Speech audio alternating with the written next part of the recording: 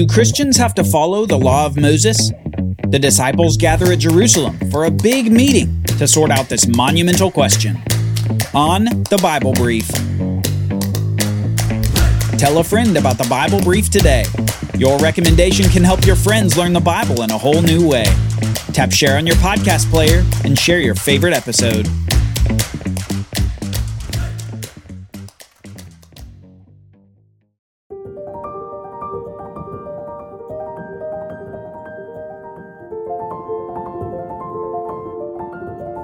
All across the room you could see their furrowed brows, the kind of expression indicating deep thought and the extreme gravity of their reason for meeting.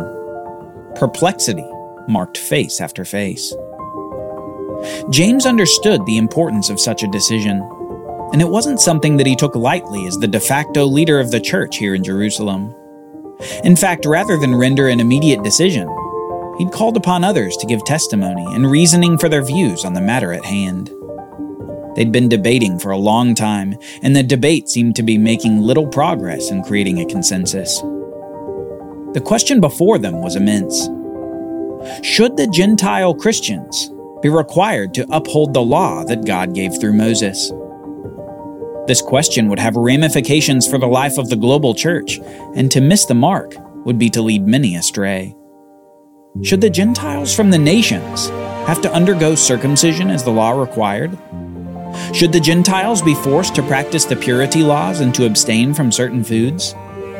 Should the burden of the law be placed upon the Gentiles who never knew the burden before? The Jews surely shuddered at this question. They remembered in their collective history the grave consequences of ignoring the law that God gave the nation.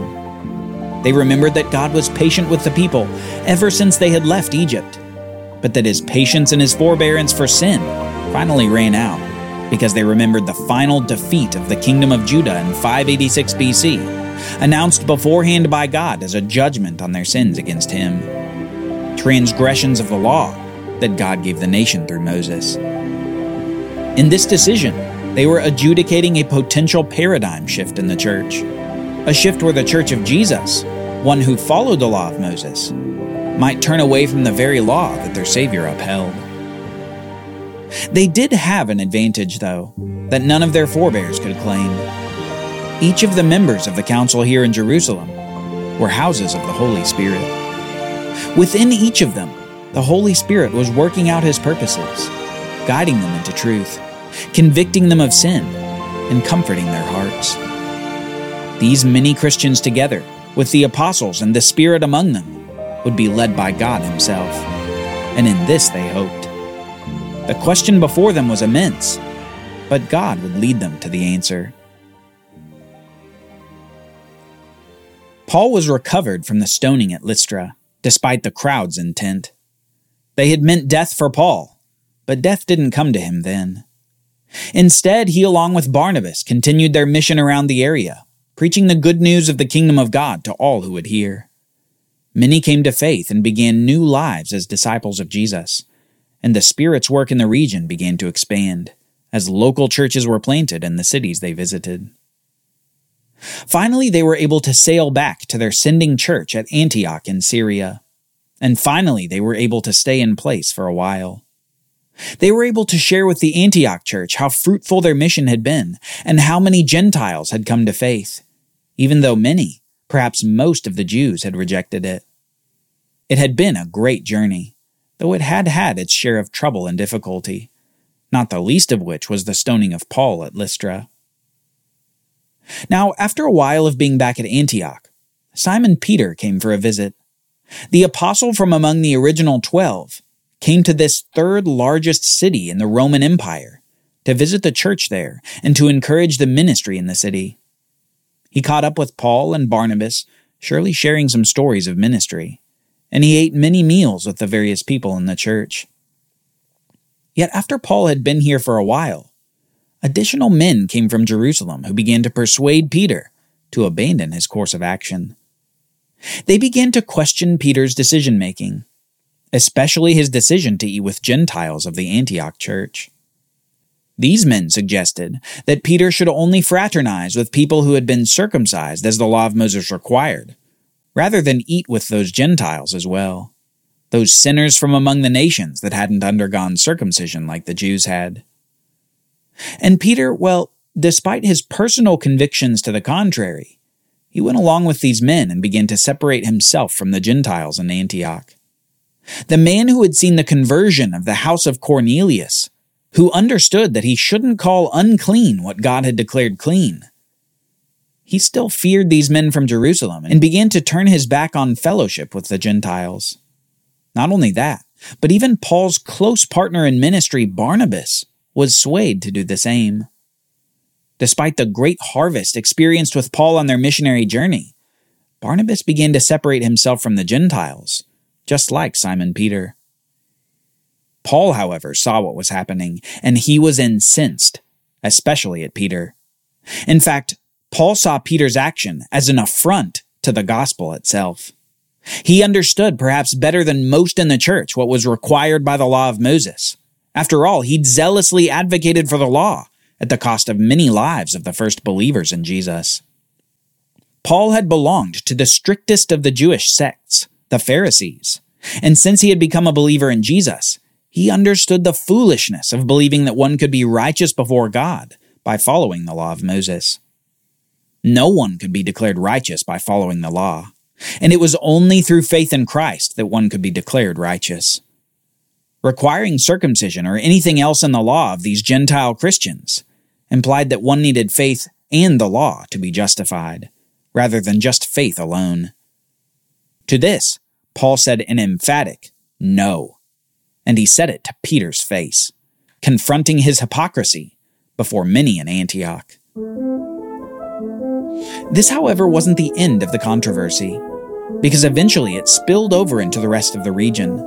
That is, until a great meeting was called in Jerusalem, a meeting that would hopefully, finally put the issue to rest. A meeting to determine whether some of the former Pharisees were correct that the Gentiles needed to be circumcised and keep the law of Moses, or if the Gentiles were free from any obligation toward the law. So this was the occasion for the meeting. A meeting of the apostles and elders with many, many more in attendance, including Paul and Barnabas. And at this meeting in Jerusalem, there was intense debate. Intense because those in favor of Gentile circumcision surely didn't want to experience God's cursing for disobeying the law. Intense because many didn't want to force the Gentiles to do something that was needless and burdensome. Intense because they all knew they had to get this right. But finally, after much debate, the man who stood perhaps surprised Paul and Barnabas, because this was the same man who had to be corrected in Antioch, who appeared now to say something different than his actions in Antioch had communicated. Paul's words of correction were apparently applied and amplified by the Holy Spirit in Simon Peter's heart. So Peter stood and said this: "Brothers, you know that in the early days God made a choice among you, that by my mouth the Gentiles should hear the word of the gospel and believe. And God, who knows the heart, bore witness to them by giving them the Holy Spirit, just as he gave to us. And he made no distinction between us and them, having cleansed their hearts by faith. Now therefore, why are you putting God to the test, by placing a burden on the neck of the disciples that neither our fathers nor we have been able to bear? But we believe that we will be saved through the grace of the Lord Jesus, just as they will." And all the assembly fell silent.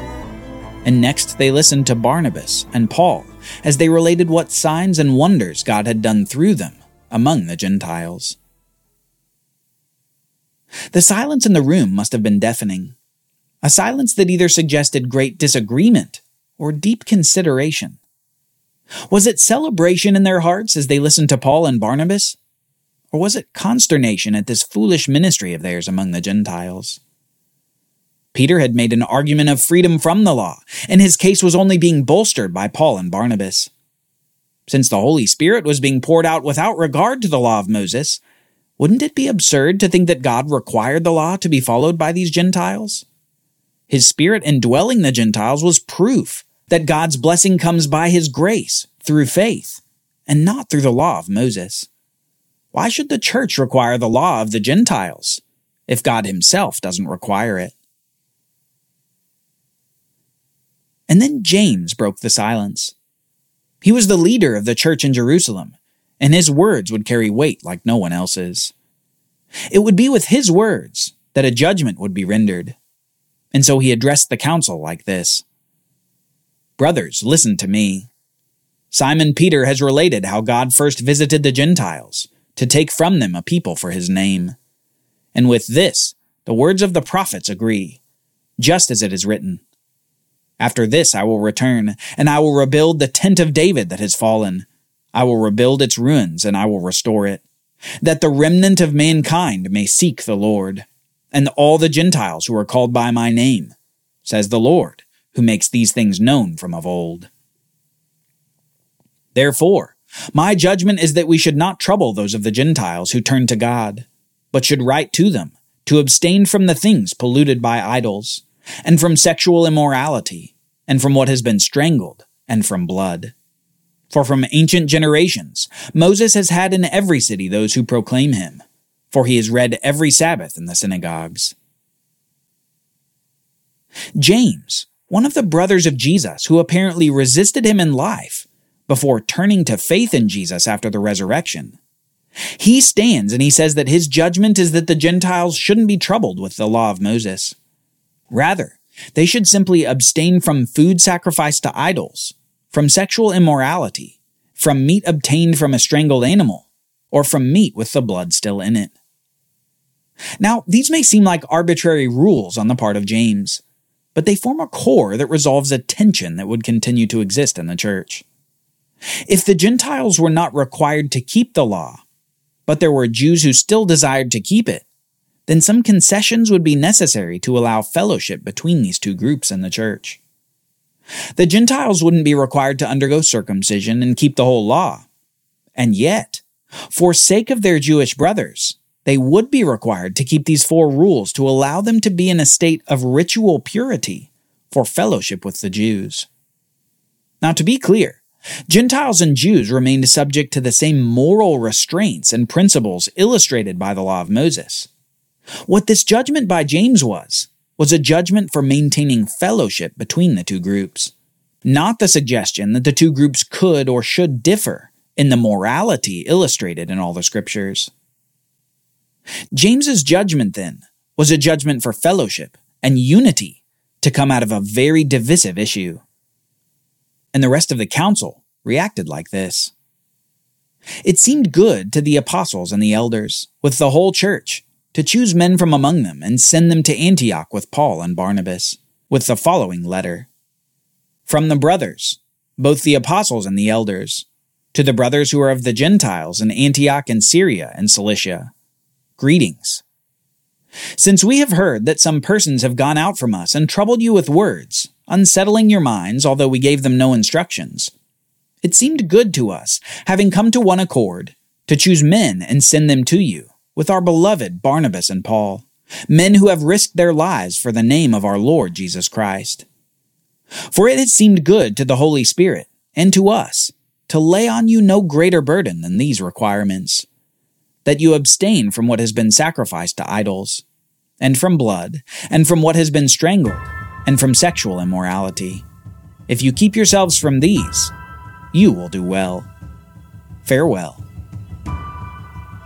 So when the men were sent off, they went down to Antioch, and having gathered the congregation together, they delivered the letter.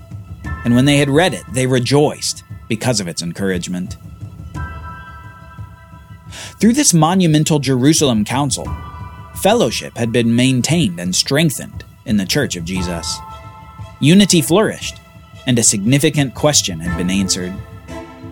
Christians are not under the authority of the law of Moses. They do not have to be circumcised, and they are free from the burden of the law.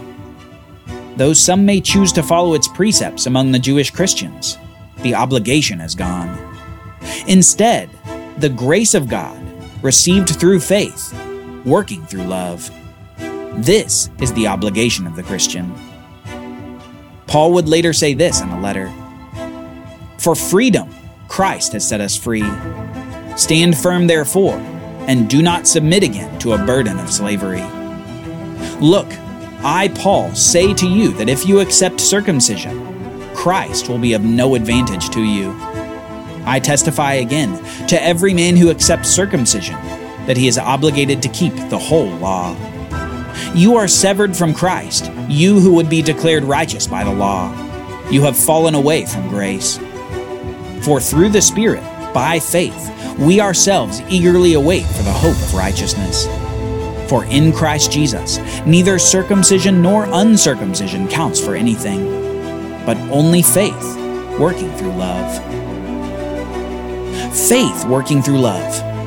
A calling not to follow the law, but to fulfill it. To fulfill it as Jesus did. To follow Jesus, doing what Jesus did.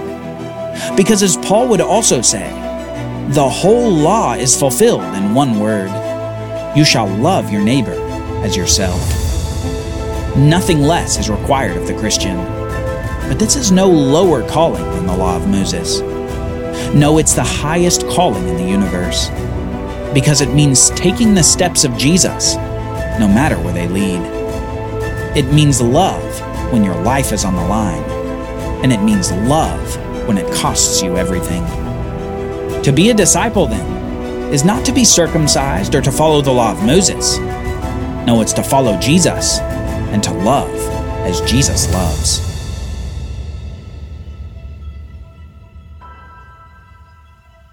The Bible Brief is brought to you by the Bible Literacy Foundation, dedicated to helping people like you learn the Bible. Copyright Bible Literacy Foundation 2023.